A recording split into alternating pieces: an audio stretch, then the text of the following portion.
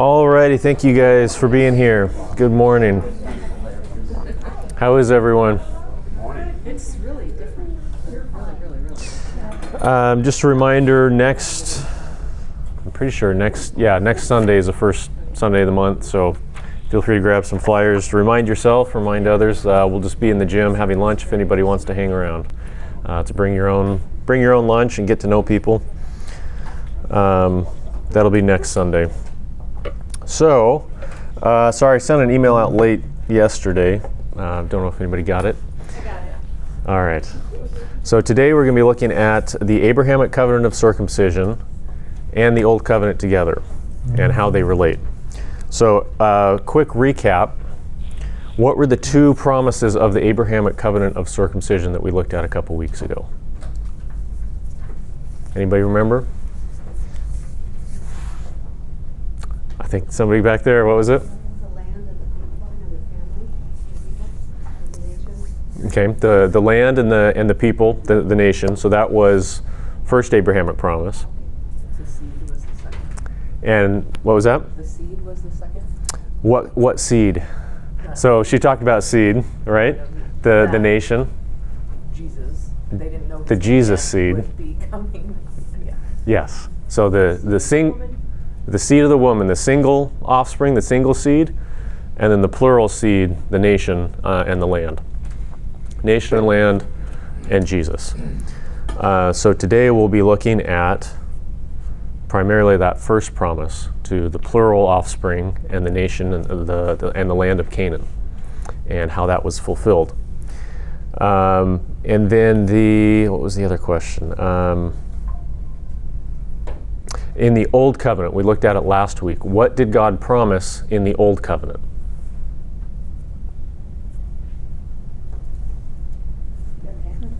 The land. Okay. And what about life in the land? Did he make any promises about what life might be like in the land? Milk and honey. Absolutely. Prosperity, right? Blessing. Based upon what? Was there a condition? Was this unconditional? Everything conditional. What was the condition? Obedience. Obedience to the law, Mosaic covenant, right? And so we looked at how they had the Ten Commandments, and then they had all these other laws as well, including the sacrificial system. All right. And so what do you see as, just looking at those two covenants, the covenant of circumcision and the Old Covenant, what do you see as an area of overlap between the two of them? Are they two completely different covenants related to two completely different people about different things, or is there an area of overlap between them? God making promises with his people. Which people? His people. Okay. And how is that similar? How does that overlap with the covenant of circumcision? Well, Were they the same promises? Were they different promises? there were different promises. Well, let me think. Overlapping, maybe. Circumcision had to do with identity. Okay, circumcision had to do with identity. That's who they were. Okay, that's who was? The Jewish people. The Jewish people. Okay, so and which covenant were they related to? Which, Abrahamic. Abrahamic. yeah. And what else? I don't know. The Old Covenant. Yeah. Okay, so do the parties overlap? Yes. Is the Abrahamic covenant of circumcision made with the same people that the Old Covenant is made with? Yeah. So there's overlap there, right? Abrahamic covenant of circumcision is made with Abraham, Isaac, and Jacob, and their offspring. Who was the Old Covenant made with? The offspring. The nation of Jacob, Yes. which was renamed to Israel. So the parties are the same, right, between the two covenants. The Abrahamic covenant promised that those people would receive the land of Canaan, right? And what did the Old Covenant promise about that land? That they would inherit the land if they obeyed, right? So it's the same They're both promising the same land. So it's made with the same people about the same thing. All right, so there's a lot of overlap between these two. So what we're going to dive in today is how does then how do they relate to each other? If they're made with the same people, promise the same thing, how does that work exactly? So the old Mosaic Sinai covenant was made with the members of the covenant of circumcision, the offspring of Abraham, Isaac, and Jacob, the nation of Israel. Genesis 17:7 says, "And I will establish my covenant between me and you and your offspring after you throughout their generations, for an everlasting covenant, to be God to you and to your offspring after you. And I will give to you and to your offspring after you the land of your sojournings, all the land of Canaan for an everlasting possession, and I will be their God." I forgot to pray when we started. Let's pray real quick. Father, we ask that you would be with us today, that you would send your Spirit upon us to bless our time here together studying your word. We ask that you would guide my words and thoughts, help me to teach accurately your word, and bless your word to our hearts today. We ask this in Jesus' name. Amen. Genesis 28:12. So this same promise was repeated to Isaac and then again to Jacob. "And he, Jacob, dreamed, and behold, there was a ladder set up on the earth, and the top of it reached to heaven, and behold, the angels of God were ascending and descending on it. And behold, the Lord stood above it and said, I am the Lord, the God of Abraham your father, and the God of Isaac.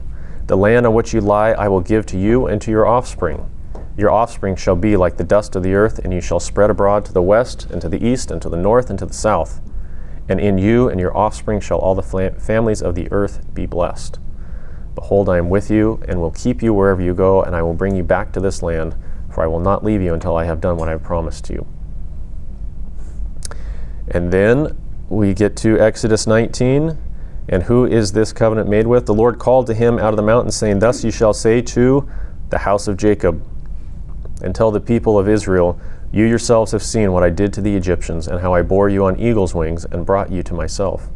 Now therefore, if you will indeed obey my voice and keep my covenant, you shall be my treasured possession among all peoples, for all the earth is mine, and you shall be a kingdom of priests and a holy nation. These are the words that you shall speak to the people of Israel." Right? So the purpose here is to see that these are the same people. These two covenants are made with the same people. The old Mosaic covenant was an addendum to the Abrahamic covenant of circumcision, elaborating the conditions upon which any of Abraham's descendants would possess and retain the promised land. Does anybody know what an addendum is? An addition to a contract, right? So it doesn't change the terms of the original contract, right? Because that would violate the contract. But it's an addendum that further elaborates or specifies something about the agreement, right? And so that's how this old Mosaic covenant relates to the covenant of circumcision. It's elaborating on something specific about that, not changing the terms, right? Because Paul talks about in Galatians 3, that would, if you change the terms, then that nullifies the covenant. You can't do that. It would violate the covenant. So nothing that we're looking at here is contrary to or a violation of the original promise to Abraham. It's implicit in that promise to Abraham. But these conditions elaborate. There's a lot of conflict between an unconditional covenant and a conditional addendum. Yeah. So that's why we raised the question when we looked at the covenant of circumcision. Is it unconditional or not? And we saw that there's a whole lot of conditions actually in there. It wasn't quite black and white that it's simply an unconditional covenant. There was, in Genesis 17, right, one of the conditions was circumcision. Right? If you weren't circumcised, you'd be cut off from the covenant of circumcision. That's definitely conditional. We also looked at various things that Abraham had to do, and God says at the end in Genesis 22, because you have done all these things, I will fulfill this covenant with you. So there was a lot of sense in which we saw even originally in Genesis 12 through 22 that there were conditions related there.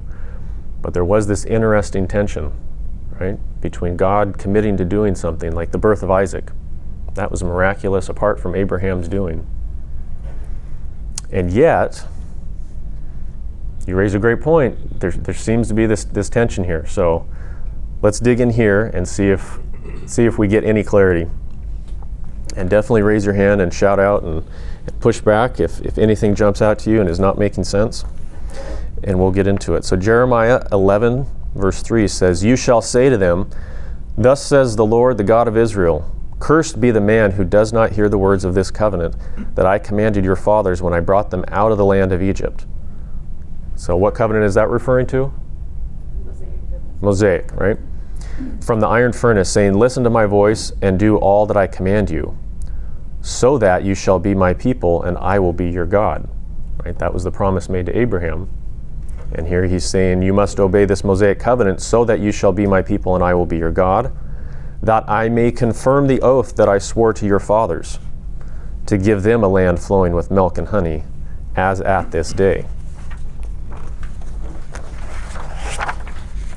Deuteronomy 4:1 says, "And now, O Israel, listen to the statutes and the rules that I am teaching you, and do them, that you may live, and go in and take possession of the land that the Lord, the God of your fathers, is giving you." Okay, this land that the God of your fathers is giving you, that he promised to your fathers, in order to go in and take possession of it, you need to obey these laws and the statutes of the Old Covenant.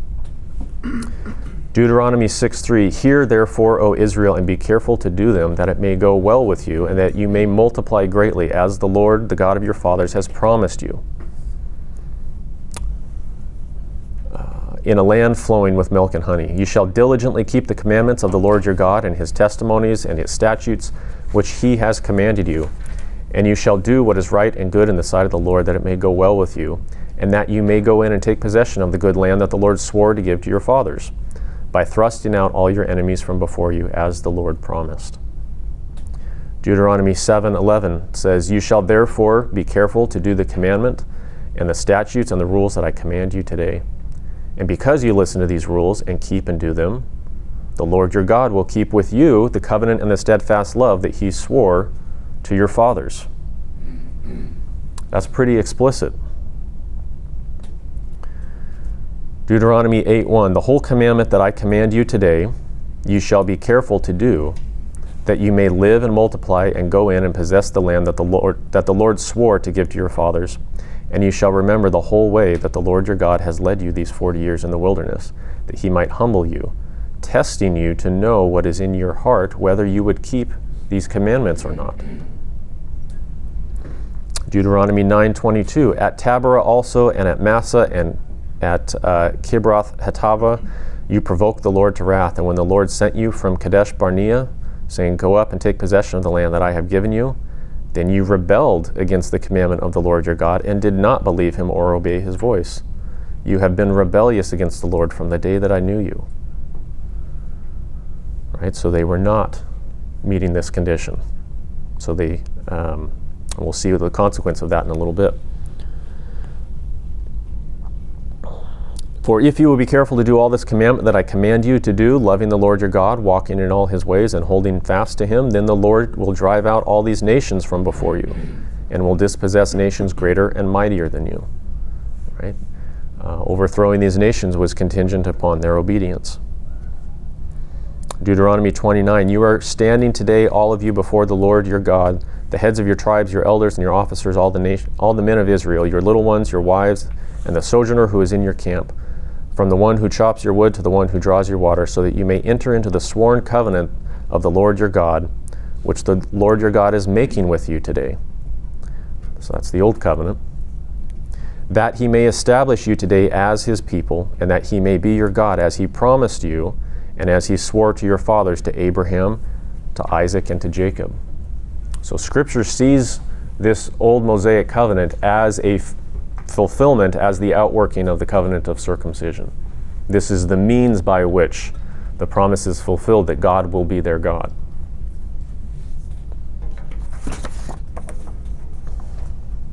Any questions on that section before we move on? Not a question, but I really find that passage in Deuteronomy 7 interesting. It says, "The Lord your God will keep the covenant off. Right? And it's interesting. It's like, it's not just doing what he said he's going to do, but he's also keeping the disposition Mm-hmm. towards those people that follow through. And a lot of times that steadfast love has very covenantal connotations. I don't know if it, yeah. But yes, that is a good point there.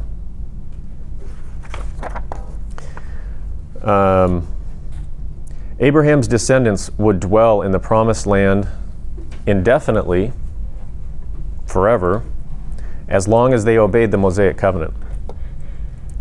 The Lord said to Abram after Lot had separated from him, "Lift up your eyes and look from the place where you are, northward and southward, eastward and westward. For all the land that you see I will give to you and to your offspring forever." Exodus 32:13, remember Abraham, Isaac, and Israel, your servants, to whom you swore by your own self and said to them, I will multiply your offspring as the stars of heaven, and all this land that I have promised I will give to your offspring, and they shall inherit it forever. Deuteronomy 5:28, and the Lord heard your words when you spoke to me, and the Lord said to me, I have heard the words of his people, which they have spoken to you. They are right in all that they have spoken. Oh, that they had such a heart as this always, to fear me, to keep all my commandments, that it might go well with them and with their descendants forever. Be careful, Deuteronomy 12:28, be careful to obey all these words that I command you, that it may go well with you and with your children after you forever, when you do what is good and right in the sight of the Lord your God. And Leviticus 26:14, but if you will not listen to me and will not do all these commandments, if you spurn my statutes, and if your soul abhors my rules, so that you will not do all my commandments, but break my covenant, then I will do this to you, and I myself will devastate the land so that your enemies who settle in it shall be appalled at it. And I will scatter you among the nations, and I will unsheath the sword after you, and your land shall be a desolation, and your cities shall be a waste. So there's a lot there. We'll unpack it as we go forward this week and in coming weeks. This idea of what seems like this unconditional, everlasting, forever promise seems to be conditional, right? Even the forever aspect. You will have this land if you obey, and your children will enjoy this land forever if they obey. And if they don't, you're going to be kicked out of the land. So that's something to keep in mind there with the forever language.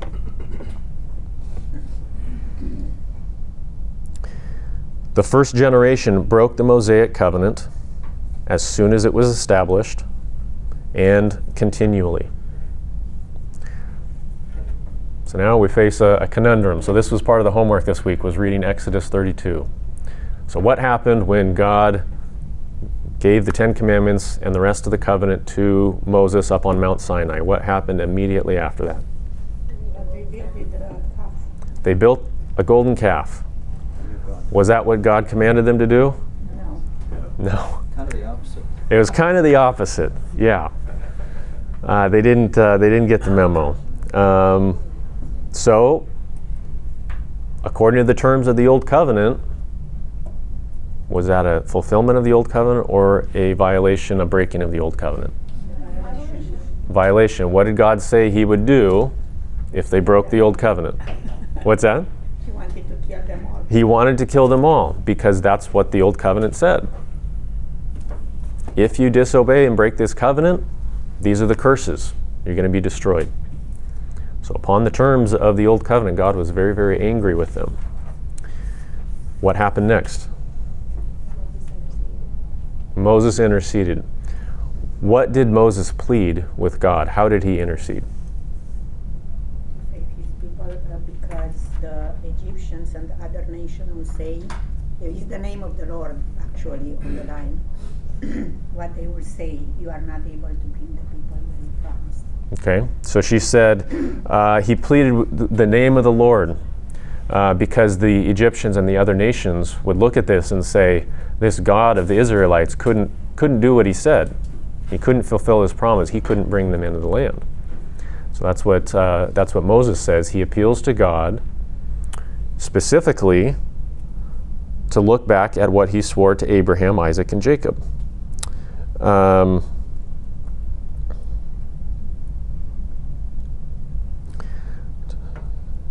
Let's see. So they have turned aside quickly, out of my way, commanded them. They've made for themselves a golden calf and worshipped it and sacrificed on it.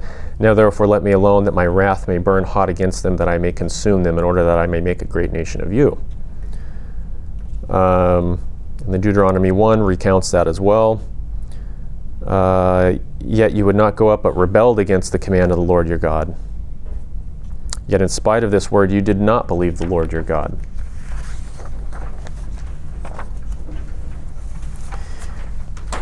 And then Deuteronomy 9:22 elaborates on that.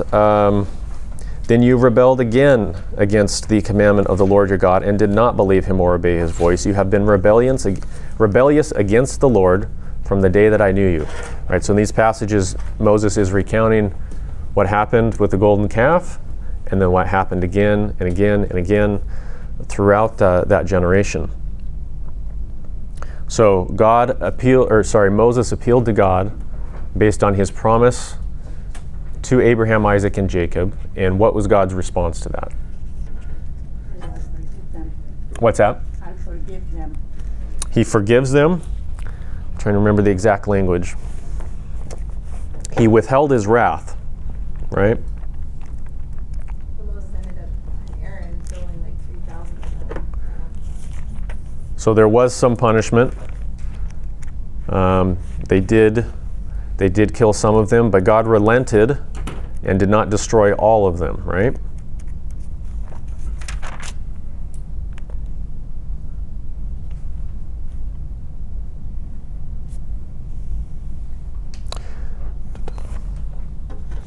Okay. So what ended up happening ultimately to that first generation, right? He spared them. He didn't kill them all off right there at the bottom of Mount Sinai when they made the golden calf. But as Moses points out, they continued to disobey. They spent 40 years in the wilderness. They spent 40 years in the wilderness. That Why did they spend 40 years in the wilderness? Until that generation passed. Why? Because they didn't believe the promises of God to give them the country. They were afraid because the 10 of them were telling them that's impossible. Those are too big for us. Yeah, so they didn't believe that God could overcome the enemies in the land, and so they disobeyed. When God said, go up, take the land, I'll give it to you, they disobeyed and they said no. And then throughout that time they kept disobeying. And so remember the verse we read just a few minutes ago, where I can't remember which one it was, God said he was going to be testing them. It was somewhere on page 2, but he said he's going to be testing them to see if they would obey. And that first generation failed that test. They disobeyed. And so God poured out his vengeance upon that generation by killing them in the wilderness. Numbers 14, verse 21 said, but truly as I live, and as all the earth shall be filled with the glory of the Lord, none of the men who have seen my glory and my signs that I did in Egypt and in the wilderness, and yet have put me to the test these 10 times and have not obeyed my voice. Right? So God was putting them to the test, and they failed the test and tried to put God to the test instead. They have not obeyed my voice. None of them shall see the land that I swore to give to their fathers. And none of those who despised me shall see it. Say to them, as I live, declares the Lord, what you have said in my hearing I will do to you. Your dead bodies shall fall in the wilderness, and of all your number listed in the census from 20 years old and upward, who have grumbled against me, not one shall come into the land where I swore that I would make you dwell. Right, so this is pretty clear here. He says, none of them shall see the land that I swore to give to their fathers.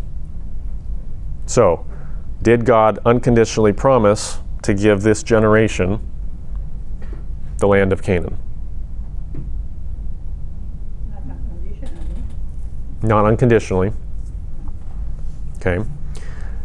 Did God specify which generation would necessarily inherit the land when he promised to Abraham, Isaac, and Jacob? No. right? It was an indeterminate, your offspring will inherit the land. And it was conditional. Okay, Deuteronomy 1, verse 34. And the Lord heard your words and was angered, and he swore, not one of these men of this evil generation shall see the good land that I swore to give to your fathers.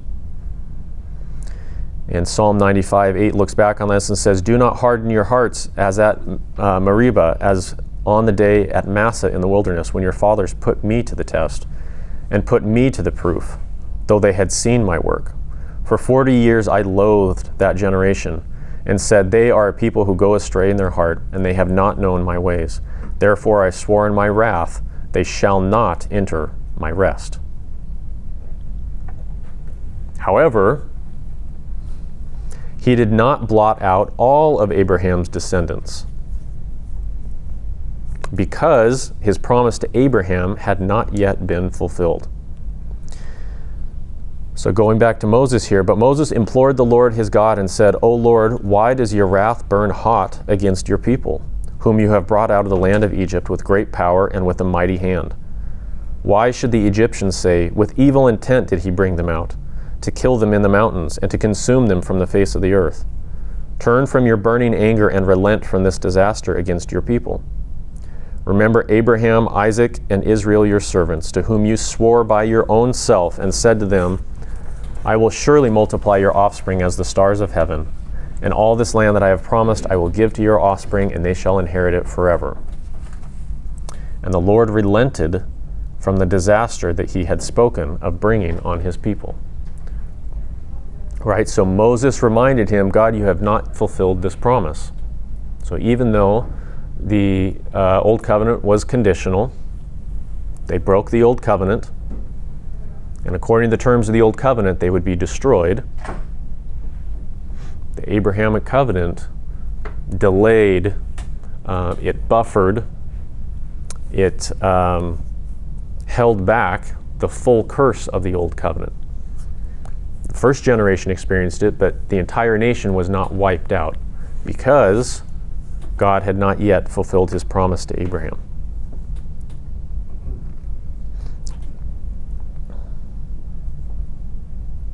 Numbers 14 is a similar recounting of that, saying the Egyptians will look at this and say that you couldn't do what you promised. And then, please pardon the iniquity of this people according to the greatness of your steadfast love, just as you have forgiven this people from Egypt until now. Just as you have forgiven this people from Egypt until now, right? There's this long-suffering patience of God towards these people. They haven't been obedient the whole time, but there's this long-suffering patience towards them because of his promise to Abraham. Then the Lord said, I have pardoned according to your word.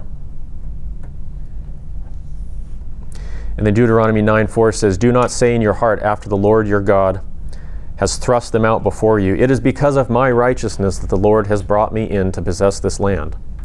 Whereas it is because of the wickedness of these nations that the Lord is driving them out before you.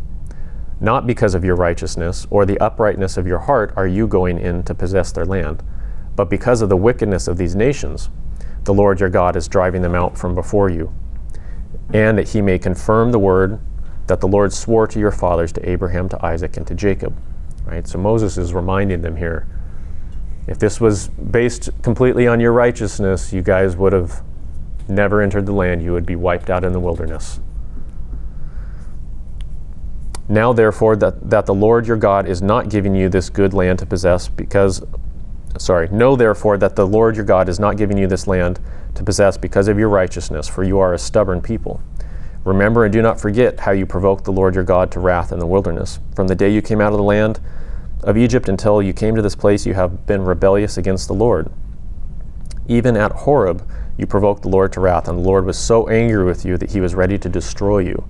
So I lay prostrate before the Lord for these 40 days and 40 nights because the Lord had said he would destroy you. And I prayed to the Lord, O Lord God, do not destroy your people and your heritage, whom you have redeemed through your greatness, whom you have brought out of Egypt with a mighty hand. Remember your servants, Abraham, Isaac, and Jacob. Do not regard the stubbornness of this people, or their wickedness, or their sin, lest the land from which you brought us say, because the Lord was not able to bring them into the land that he promised them, and because he hated them, he has brought them out to put them to death in the wilderness.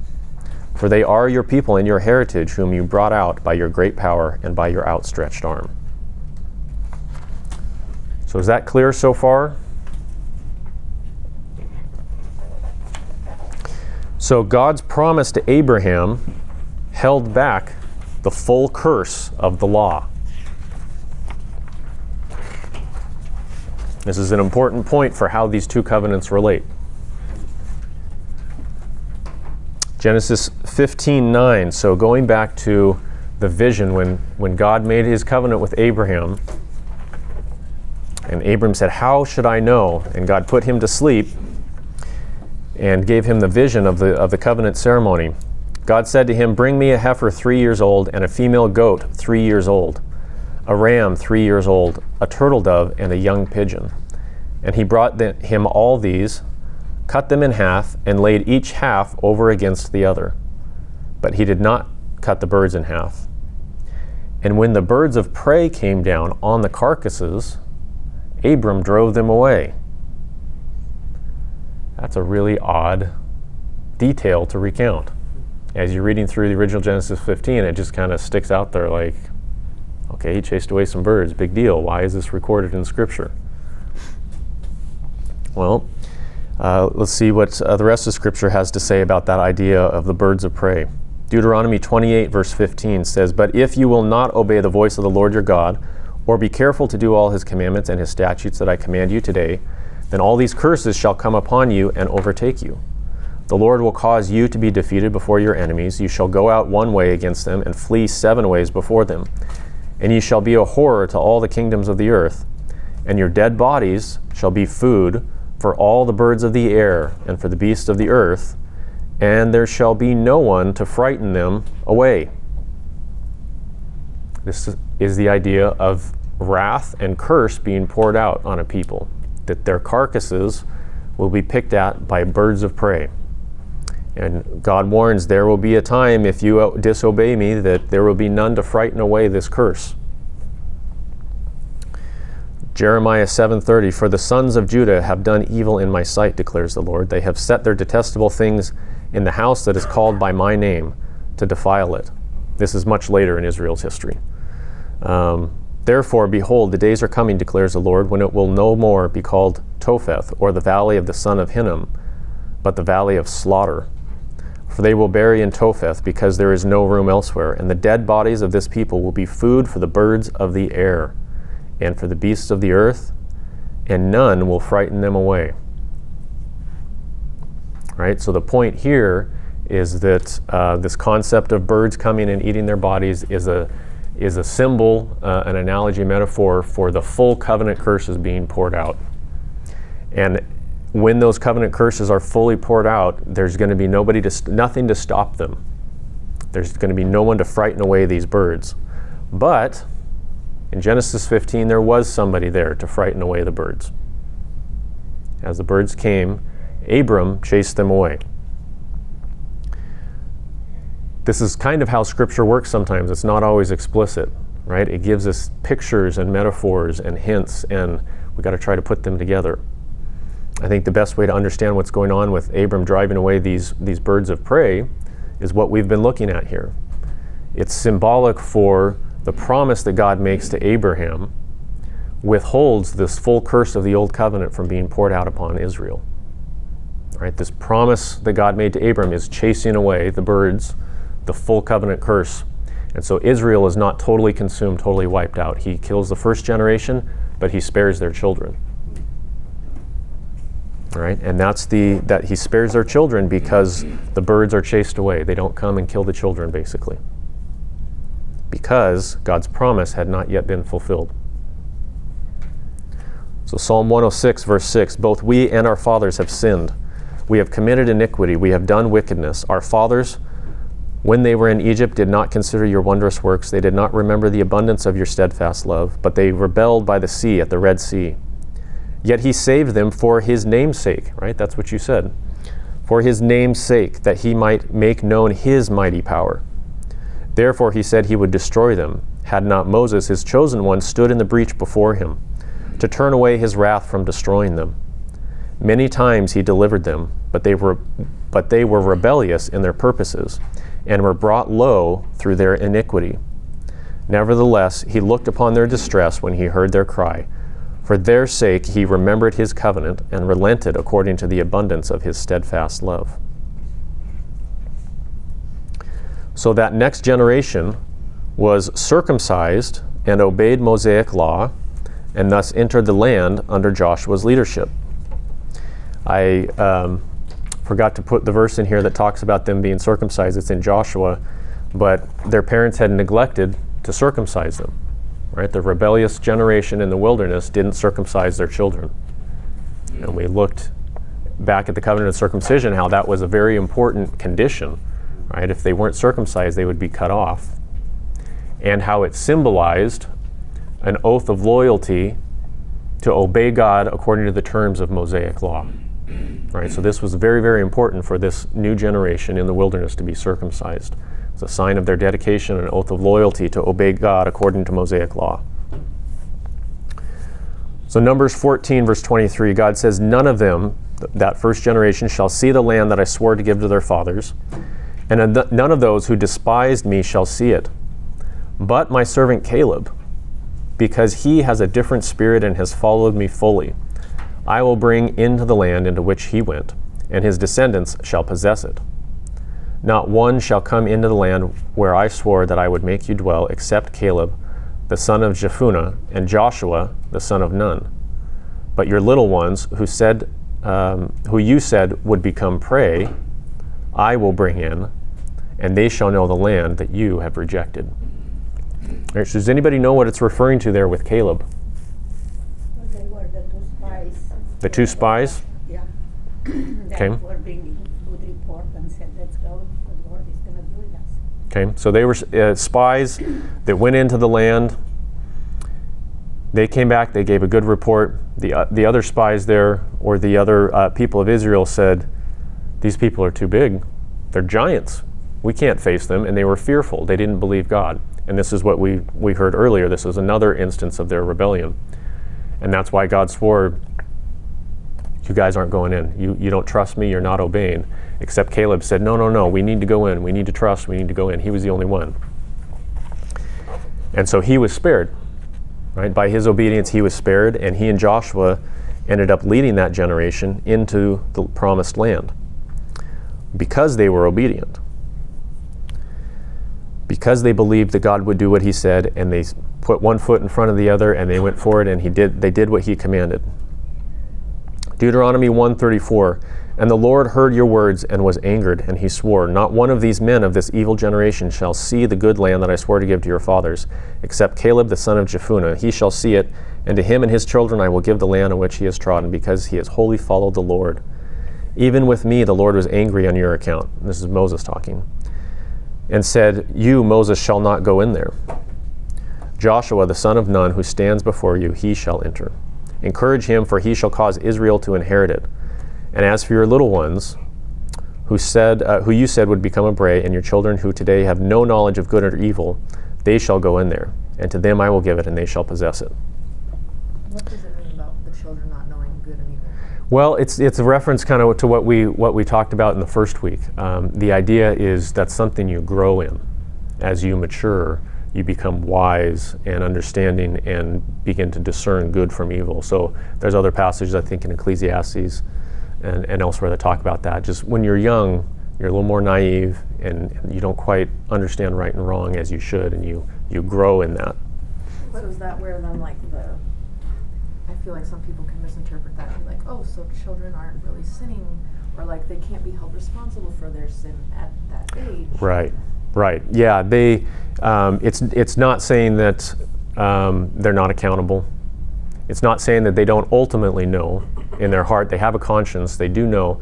Even in young children, they have this sense of that they're supposed to obey their parents. But at the same time, it is something that we grow in. Wasn't it also the fact that if their parents didn't circumcise them, they weren't raising them Yeah. to know the word, and so. Yeah, they were not training them in the word of the Lord. Yeah, that's a great point. And Joshua 23 verse 1 says, a long time afterward, When the Lord had given rest to Israel from all their surrounding enemies, and Joshua was old and well advanced in years, Joshua summoned all Israel, its elders and heads, its judges and officers, and said to them, I am now old and well advanced in years, and you have seen all that the Lord your God has done to all these nations for your sake. For it is the Lord your God who has fought for you. So this is after they've crossed the Jordan, come into the land, fought their enemies.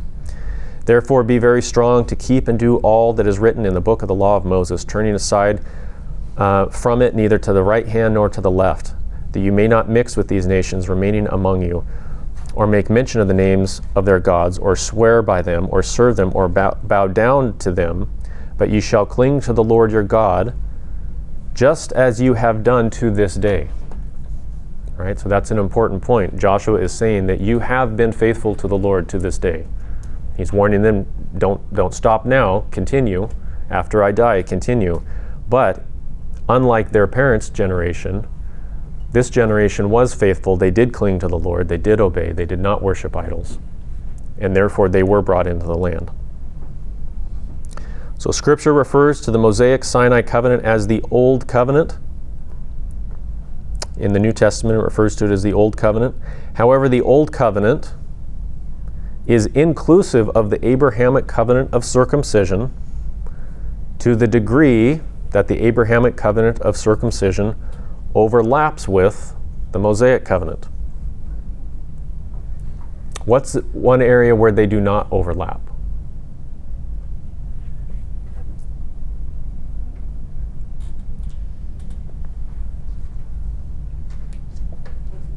Have to circumcise. What's that? We don't have to circumcise. Well, aside from us, just looking at the covenant of circumcision, was there anything in the covenant of circumcision that we don't see in the Old Covenant?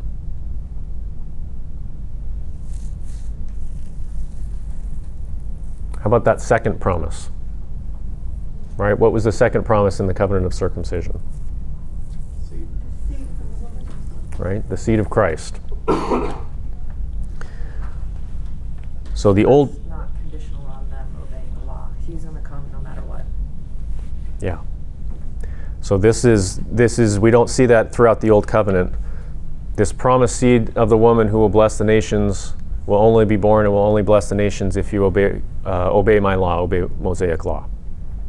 All right, we don't see that. So the Old Covenant, when Hebrews talks about it, it talks about the covenant that I made with your fathers when I brought them out of the land of Egypt. It doesn't mean, therefore, that it's excluding everything that happened before that with Abraham. Right? It's inclusive of those two. So circumcision in the New Testament is associated with the Old Covenant, yet it was given in Genesis 17. Right? It's because these overlap, and it's an addendum. And so the Old Covenant comes to encompass basically all of that old stuff that has passed away, including circumcision. Would you not say, I mean, I guess if each of these covenants are related, God's covenant to Abraham, to Adam, saying, the seed of the woman will come and crush the serpent's head. I feel like that is still a promise we are longing for, right? Like he did that in death, but also he comes again to fully crush it and end it, right? So it's like, I still feel like the seed of the woman is something we are looking forward to, that final part of what he promised to Abraham, or to Adam and Eve. Yeah, so the comment here was even the promise that God made to Adam in Genesis 3 and throughout all of this time, even till today, we're still looking forward to that seed of the woman coming and fully crushing Satan under his feet.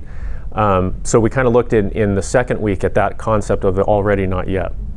That Christ has come, he has defeated Satan, but he has not come yet to establish his kingdom on earth as it will be in the new heavens and new earth. So there's an already not yet sense. He has defeated Satan. He has overcome him. He has freed us. He has justified us. He has brought us into his kingdom. And yet his kingdom is not fully consummated. It's not fully brought to earth. So in that sense, we are aware the seed of the woman has come. We look back to that. These guys look forward to it. We look back. But we are waiting for that full realization of it, the full implementation, the full outworking of it, yeah. And once again, I put too much in here, so I'm going to be a little bit selective probably. And then this week, You might have to read some more. The fulfillment of the first Abrahamic promise. The first Abrahamic promise began to be fulfilled in Israel's exodus out of Egypt. Right, during those many days, the king of Egypt died, and the people of Israel groaned because of their slavery and cried for help. Their cry for rescue from slavery came up to God, and God heard their groaning, and God remembered his covenant with Abraham, with Isaac, and with Jacob. God saw the people of Israel, and God knew. Right, so they're in Egypt. He brings them out of Egypt because he promised to Abraham that he would do that. So their whole exodus was an outworking, the beginning of the fulfillment of the covenant of circumcision. And I'll skip these verses here. They're all basically saying the same thing. Psalm 105, for he remembered his holy promise, and Abraham his servant, so he brought his people out with joy, his chosen ones with singing. Its fulfillment was conditioned upon the people's obedience to the law. All right, that's what we looked at the beginning of the hour here.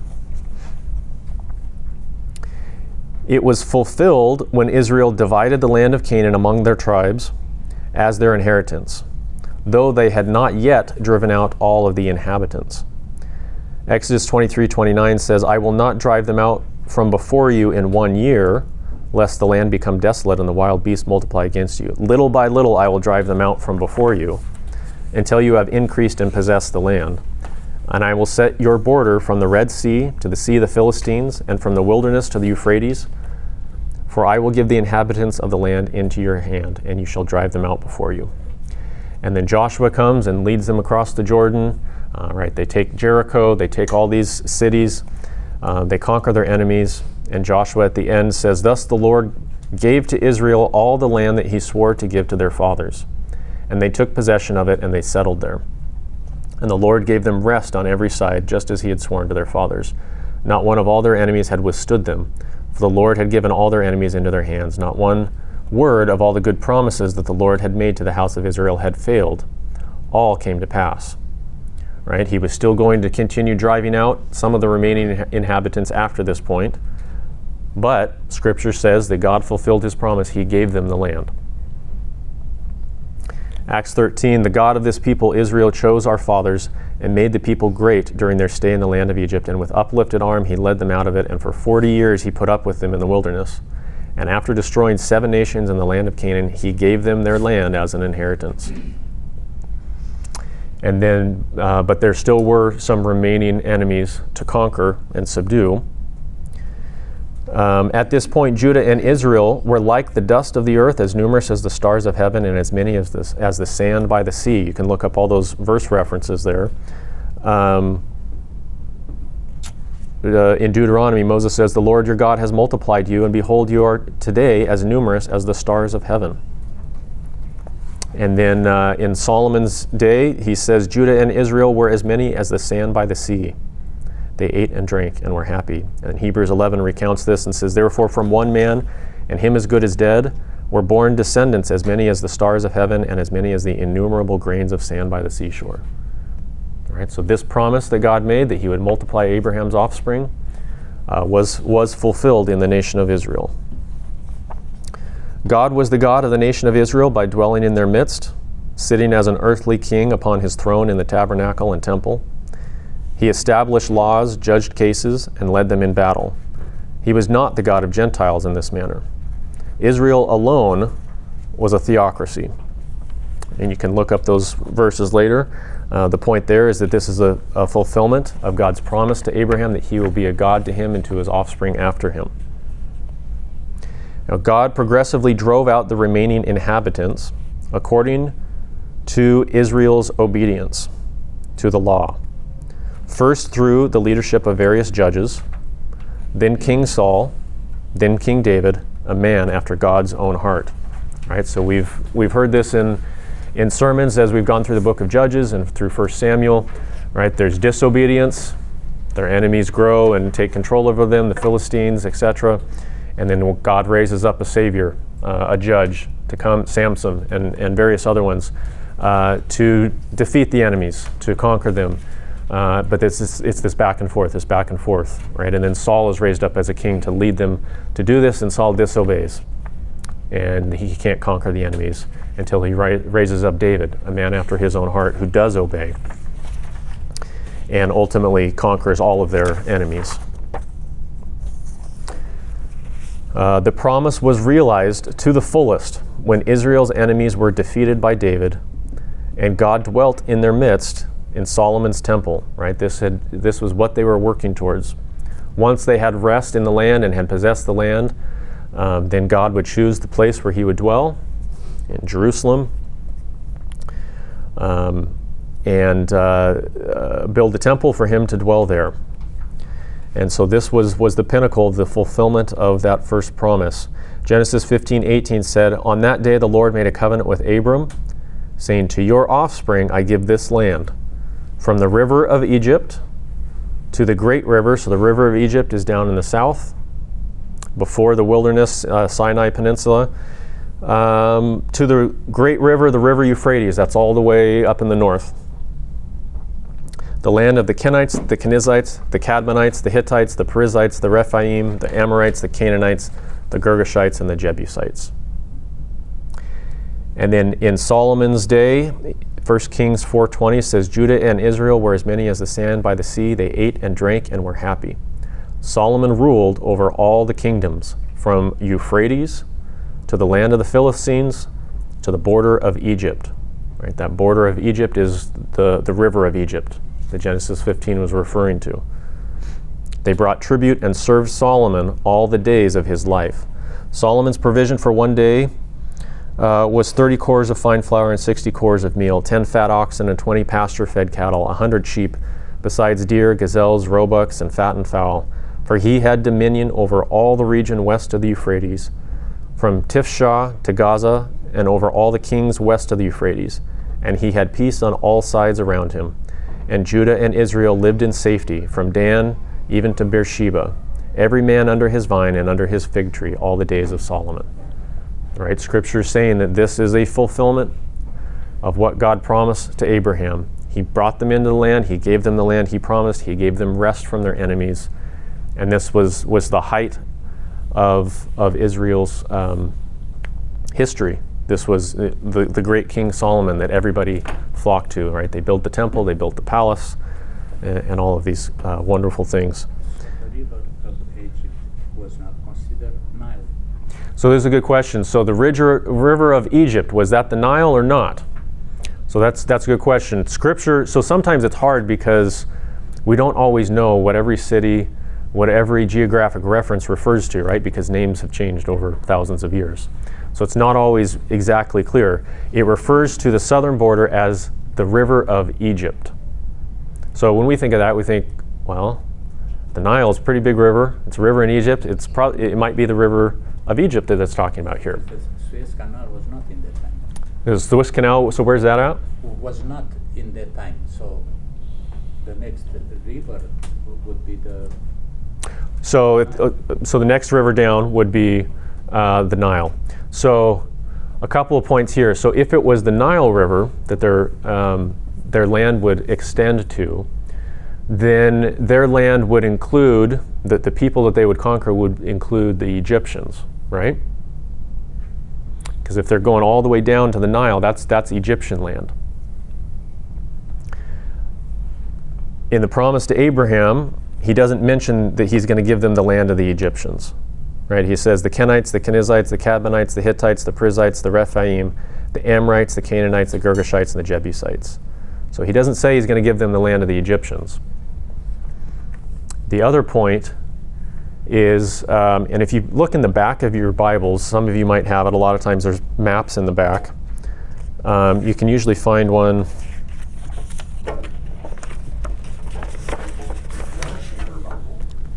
What's that? Is that a paper Bible? As opposed to what? Papyrus? Oh, okay. Yeah, I'm old school. So this is, where's another one? Yeah, it's hard to see. This is the land of Canaan up here. This is kind of Egypt here. Nile's right here. So what's in between Canaan and the Nile here? Can you guys see that at all? This peninsula? This is the Sinai Peninsula. This is the wilderness that they wandered in for 40 years. Was the wilderness the promised land? The wilderness was not the promised land. So if the border extended all the way to the Nile River, then the wilderness would be the promised land. But it wasn't. During that time, Egypt extended all the way through here up to about here. And there's a river right here on the border of where Egypt was. It's called the Wadi El Arish. And that is, that's what the scripture refers to there as the river of Egypt. So other places it refers to as the brook of Egypt. And it consistently says that that river of Egypt, that brook of Egypt, it says you come from the what does it call it? The Salt Sea, which we call the Dead Sea. Right, in Numbers 34, it refers to it as the Dead Sea. And it says basically you come from the Dead Sea down here at the bottom, more or less over to the river of Egypt, which is right here. It's a kind of rough approximation. So it's a good question. I don't think that the river of Egypt refers to the Nile. I think it's this other river. Euphrates river. There are other people than they were mentioned here. Yes. Yeah, there were some others. God was saying that He's going to give them the land after the Euphrates river. Yep. So this is a good point. I asked, Yes. So he's saying, my objection was, well, he didn't say he's going to give them the land of Egyptians, and he's saying, well, but he also gave them the land up to the Euphrates, which includes other nations that he didn't mention. So that's a good point. That's a good point. I think the geography still, I don't think it does refer to the Nile. I think because the Bible does name the Nile, right? Earlier in Exodus, it does refer to it as the Nile. But when it's talking about the borders, it never says the Nile. It says the river of Egypt. So I think it's a different river. Let's see here. And then 1 Kings chapter 8. So this is at the dedication of the temple. Solomon says, "Blessed be the Lord who has given rest to his people Israel, according to all that he promised. Not one word has failed of all his good promise, which he spoke by Moses, his servant." And then skipping ahead much later in their history, Nehemiah says, "You are the Lord, the God who chose Abram and brought him out of Ur of the Chaldeans and gave him the name of Abraham. You found his heart faithful before you and made with him the covenant to give to his offspring the land of the Canaanite, the Hittite, the Amorite, the Perizzite, the Jebusite, and the Girgashite. You have kept your promise, for you are righteous." All right, so when we compare Scripture with Scripture, Scripture says that that promise that God made to Abraham, that first promise, that he would multiply his offspring and he would give them the land of Canaan, it says that that was fulfilled completely in the time of Solomon. That's all I got. Any questions, comments, thoughts, discussion, disagreement, pushback, anything? This might be a rabbit hole, but part of this goes into like corporate sin, corporate punishment, corporate confession, and I feel like I don't hear that talked about a lot in today's day and age. Mm-hmm. Is that because it's not relevant, or are we just not doing it anymore, or like? Yeah, so the question was the idea of corporate sin, corporate punishment, corporate guilt, corporate confession. We see that in the Old Covenant. And the question was, we don't hear a lot about that today. Why? I think there's a few different reasons.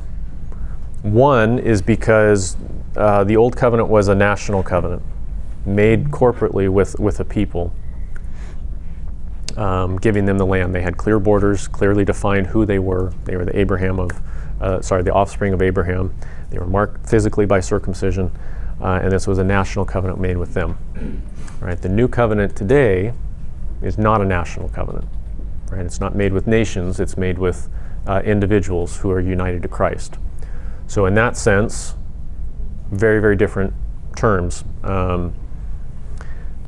But the other aspect of that is also just over the last several hundred years, culturally we've undergone a big shift in our thinking about life in terms of corporate solidarity. That's very much has to do with America and the concept of America and its effect not only on America but the rest of the world as well. It was philosophically a shift to a much more individual way of thinking, a much less corporate way.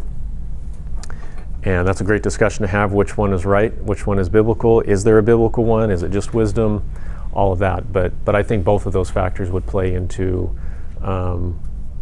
why we don't hear or see as much about it today, that we're not necessarily in a covenant relationship with God corporately as a nation or a group of people, but it's through union with Christ, and then just developments in culture and things like that. Yeah, I get the covenant part and how that is separate, but I know there are some churches that practice like corporate confession. Yeah. So in that sense, as the body of Christ gathering together, some churches, sometimes they're referred to as high churches or different liturgies, that they will together, as a congregation, confess their sin. And I think that's perfectly consistent with the new covenant. We are all individuals who have confessed faith in Christ, confessed our union with Christ, and we are coming together to proclaim that and confess that together. And there's different reasons why different churches do and don't do that, but yeah. There is no like command to do that?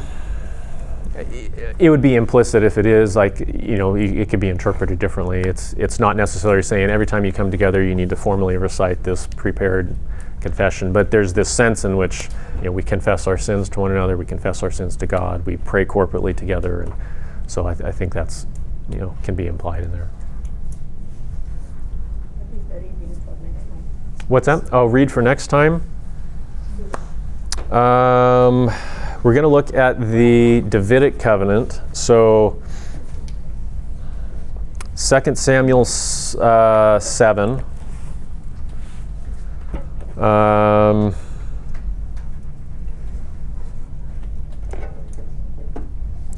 1 Kings 4 again, and 1 Kings 8.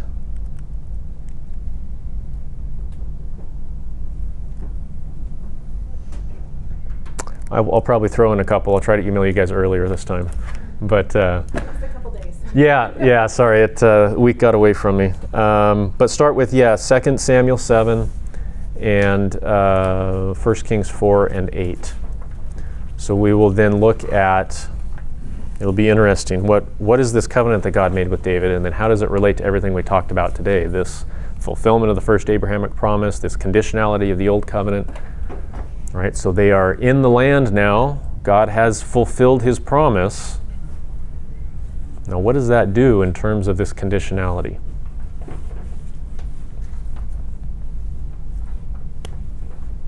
All right.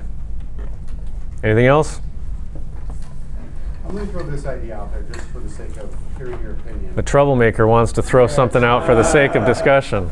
Without getting super making these passages prescriptive, it does seem like we modern Christians, especially parents, can learn something from God by the multi-generational aspects. Yeah.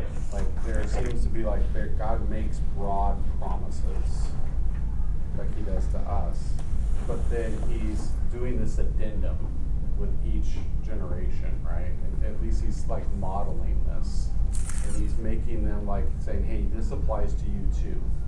You don't just get a free pass, but you have to do this. The conditions apply to you. And I'm wondering, is there any aspect of that mirrors or models of something for us as we feel multi-generational? Yeah, so the question was, God seems to be dealing with people here intergenerationally. He's You mentioned an addendum, kind of, I think you said renewing the covenant, or I can't remember the language you used, with each generation. That this is generally how God works. Is this something that we can learn from and apply to us today? So thanks for asking this right at the end of, we got a few seconds to drill it. So this is, it's a very good question. I would start with, first of all, God is dealing with the generations of Israel in this way because the covenant that he made with Abraham was specifically about his generational offspring. And so, and it's not so much, it wasn't his immediate offspring that this covenant was made with. It was his offspring down through the generations.